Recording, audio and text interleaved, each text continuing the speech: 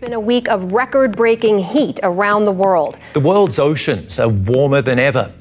The past month's been the hottest on record, with the average temperature reaching 21 degrees Celsius. The world is expected to warm above 1.5 degrees Celsius by the early 2030s. Humanity is on thin ice, and that ice is melting fast. It can all seem a bit bleak. With record temperatures across the globe, fires sweeping across continents, and floods displacing communities, many people are asking, where do we go from here? Is there a green future ahead? And how do we get there? The answer? There just might be, but we're going to have to run, not walk. Welcome to Ready, Set, Transition with the Climate Bonds Initiative.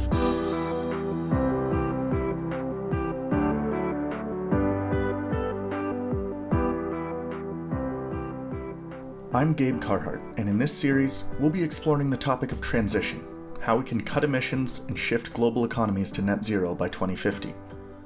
We'll talk about how investors can identify and support credible transition efforts, how governments and policymakers can facilitate a rapid transition, and how we can mobilize the global bond market to build the resilient, sustainable, and productive societies of the future. We'll be highlighting cases from around the world where companies, governments, and individuals are working to transition their communities, businesses, and industries. We'll talk about what makes a transition effort credible and ambitious, and how companies can plan their path to a more sustainable and resilient way of doing business. And we'll discuss how the global transition, though it's a massive undertaking, presents one of the strongest opportunities for investors and societies to prosper in the decades to come. But first, we need to take a look at transition itself, what it is, and what it isn't. Transition at the moment is about how we prepare for two things. First is to reduce our emissions drastically, because we need to reduce our emissions drastically, guys. The IPCC says 55% by 2030. That's like, 6 years away. This is crazy, but necessary. And it's not a target, it's a minimum requirement. That's Climate Bond CEO Sean Kidney, who has been working to mobilize the global bond market for climate action for decades. He says that the global transition is about how we shift our economies to reach the climate targets set by the Paris Agreement, which aims to keep global warming below 1.5 degrees Celsius. That target isn't just a number, it's important. NASA estimates that keeping global temperatures below a 1.5 degree rise instead of a 2 degree rise would mean that 420 million people would be spared frequent extreme heat waves. Unfortunately, the UN's Intergovernmental Panel on Climate Change, the IPCC, warned earlier this year that the planet is likely to reach that threshold in the next decade, bringing the world face to face with catastrophic climate change. If we're going to bring global temperatures back down, Sean says, we're going to have to transition all aspects of our economies to net zero, fast. And, we've got to look at everything. We can't just look at energy, even though it's the starting point. We have to look at industry, we have to look at cities, we have to look at water. That's why transition isn't limited to one sector, one economy, or one country. The race to transition our planet to a greener way of life will require changes in the way we build our cities, power our homes, manufacture our products, and grow our food. That doesn't mean, however, that transition can be used to delay the vital changes that our societies and economies need. In order to make this transition, we need to ensure that high-emitting sectors like steel and cement production have a clear, credible pathway to net zero. Climate Bonds has created science-based criteria for many of these industries, which will guide them along the road to a green future. But that journey needs to start now. Companies, governments, and societies need to act fast to make the transition a reality. In this series, we'll discuss people and organizations around the world who are doing just that, from companies producing greener steel to governments transitioning the way they build their infrastructure. The race along the road to net zero has already begun, but it needs to move faster. We've got to prepare, we've got to change, we've got to improve our act, if you like, knowing that this crisis, these crises we're experiencing are now going to become regular and frequent. Bang, bang, bang, all over the world. Transition to a different kind of world is what this is about. But regardless of the speed of this transition, the planet is going to have to grapple with the effects of climate change that we're already feeling, and those yet to come. This preparation, Sean says, is the key to building resilient societies. Resilience becomes everything. And what I worry about most is our social resilience, our ability of our communities to be able to pull themselves up after a crisis, after a loss of life, and get back to work and get kids back to school? What does that look like? At its core, resilience is the ability of a society to bounce back after a crisis. As the worsening effects of climate change continue to impact communities around the world, we'll need to prepare for more floods, more fires, and more changes to our societies. Many of these changes will be in the way we build our infrastructure and design our cities.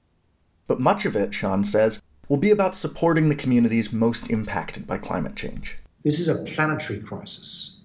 The extent to which we can share food across geographies instead of hoard in a crisis, the extent to which we can support an economy in Asia that gets hit by a crazy storm, these will be the defining tests of our ability to be resilient as a species going forward. Resilience is everything. It's a big agenda. If we're going to avert catastrophic climate change and adapt to the effects already here, we need to transition. And this transition won't be cheap. We're going to need $5 trillion a year going towards green projects globally if we're going to meet those goals, a large portion of which will need to go toward transition. But Sean says investors should see that price tag as an opportunity. In one way, transition is expensive because there's a lot to be done. But another way, it's cheap. Because what we're really doing is we're improving the chances of return to our societies and our economies and reducing the risk of outages, which is where investments go south. We're reducing default risk by preparing for transition, and we're reducing default risk by preparing for emissions reductions, because you're going to be more future fit, more relevant for the kind of economy you're going into. If we do everything that we need to do to prepare, there's a huge capital investment pipeline of activities. And what we know from economies is that when we invest in stuff, especially stuff that's material or structural, like infrastructure, it actually boosts our economies. We generate booms. It's a bit like the old Keynesian economists used to talk about the importance of getting people digging ditches and filling them in. Well, we're going to do this on steroids the next 30 years. We're going to create investment opportunities all around the world with these expenditures.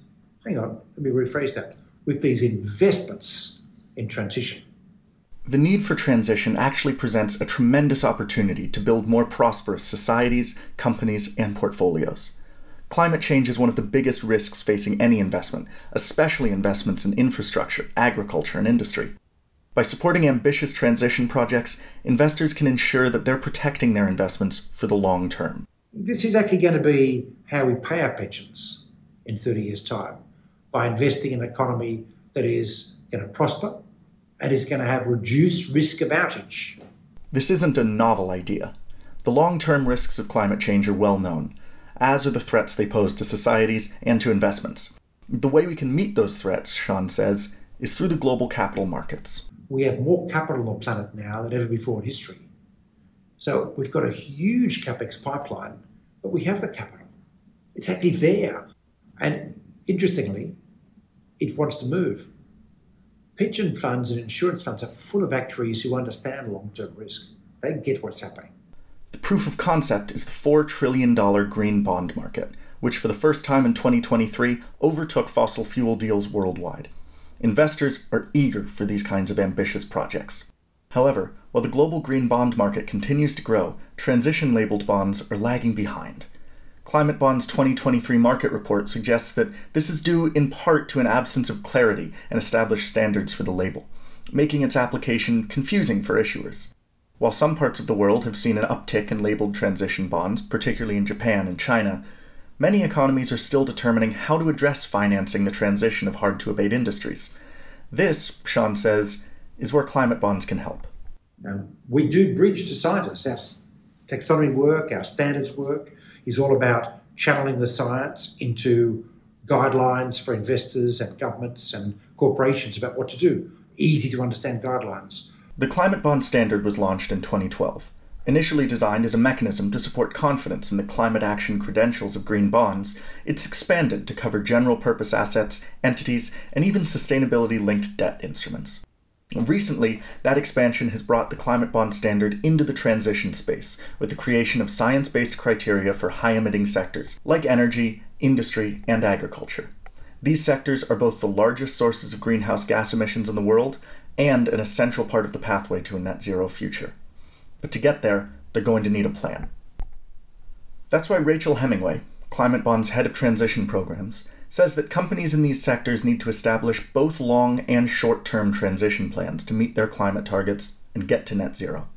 We talk about transition because we can't change overnight. Everything's going to take some time, and we talk about a transition to net zero, or we talk about a transition to a 1.5 degree aligned future, and that's all about reducing emissions over time to get to where we need to be. To help guide this process, Climate Bonds created the 5 hallmarks of a credibly transitioning company, guidelines for companies looking to make the transition to a net zero future. These 5 hallmarks set out what a company needs to do in order to develop what we call a transition plan, which will outline how the company is going to get to net zero. Transition plans lay out how a company is going to transition all its operations to be in line with climate targets. That means reducing emissions in its production lines, across supply chains, and in the ways that consumers use its products. Just having a plan, though, isn't enough. The plan needs to be credible, thorough, and ambitious. That's where the hallmarks come in. Hallmark 1 is all about setting the ambition, and it's these kind of performance targets that say, we will do X by Y. For a transition plan to be credible, it has to be ambitious enough to bring a company's operations in line with a 1.5 degree future. For most companies, that means halving emissions by 2030 and getting to net zero by 2050. But if the first hallmark lays out those ambitions, hallmarks 2 and 3 set out how companies can make them happen. These are all about developing the plan for how you're going to achieve your target, and your plan needs to include an action plan for how you're going to address all of your scopes of emissions. Scopes refer to the sources of a company's emissions. Scopes 1 and 2 are directly controlled by the company, describing direct emissions from its operations and properties as well as indirect emissions from the resources that it purchases. Scope 3 emissions, on the other hand, come from activities that a company is indirectly responsible for up and down its value chain. Like, for example, how consumers use a company's products. The second hallmark says that a credible transition plan needs to address all 3 scopes of emissions.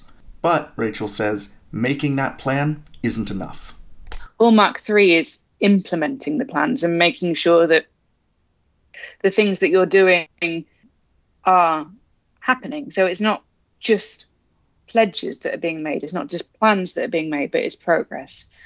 That progress, Rachel says, needs to be tracked, both internally and externally. Hallmark 4 is mostly about internal governance. So your transition plan needs to be overseen by a really senior level of the company, ideally board level, CEO level, and they need to have the ability to track implementation of the plan and bring it back on track if it's not meeting its targets. And that means that there needs to be a monitoring plan in place. And then Hallmark 5 is all about disclosure. And this is the information that is released into the public realm that will inform everybody who's interested, stakeholders, customers, investors, the government, about progress on the plans. The road to net zero won't be easy for any company, and every transition will have its own specific challenges. But these hallmarks will ensure that wherever a company is on its decarbonisation journey, it will be moving as fast as it can in the right direction. Because not transitioning is not an option. It doesn't matter what your company's making. It will almost inevitably be affected by either climate change, physical impacts, regulatory changes, or social impacts. So you need to prepare for those, and you can't prepare for those if you don't know where you're vulnerable. If you don't know where your supply chains are going to be impacted by climate change, for example, you can't prepare for them. That's why companies should see transition not as a burden, but as an opportunity to prepare for the future. By preparing a credible and ambitious transition plan, companies can examine their supply chains, their operations, and their infrastructure to get ready for the changes that are coming, and those that are already here. So a transition plan is an opportunity for the senior leadership of a company to examine its operations, to examine its supply chain, to examine its locations, workforce, everything, and understand those in relation to the projected impacts of climate change. And then it can work out, one, what it can do to reduce its impact on the environment, to, in the long term, reduce these impacts of climate change. And two, it can work out how it can mitigate these risks. Eventually, Rachel says, every company in every sector will need a transition plan. For now, the focus needs to be on the highest emitting sectors with the hardest journey to net zero.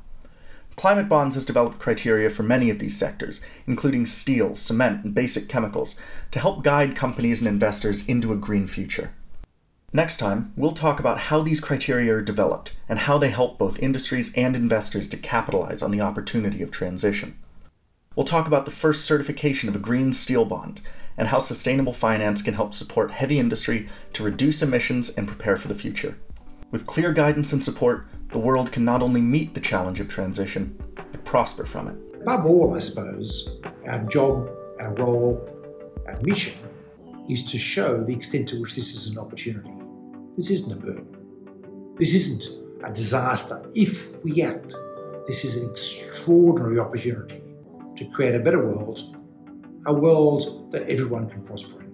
Thank you for joining us on the road to net zero. Climate Bonds Global Conference in London is on November 10th, and we'll be bringing together industry leaders, investors, and regulators to discuss how the world's economies can meet the challenges we're facing and build a greener future together. If you'd like to join us, please visit events.climatebonds.net. Until then, we'll see you next time on Ready, Set, Transition.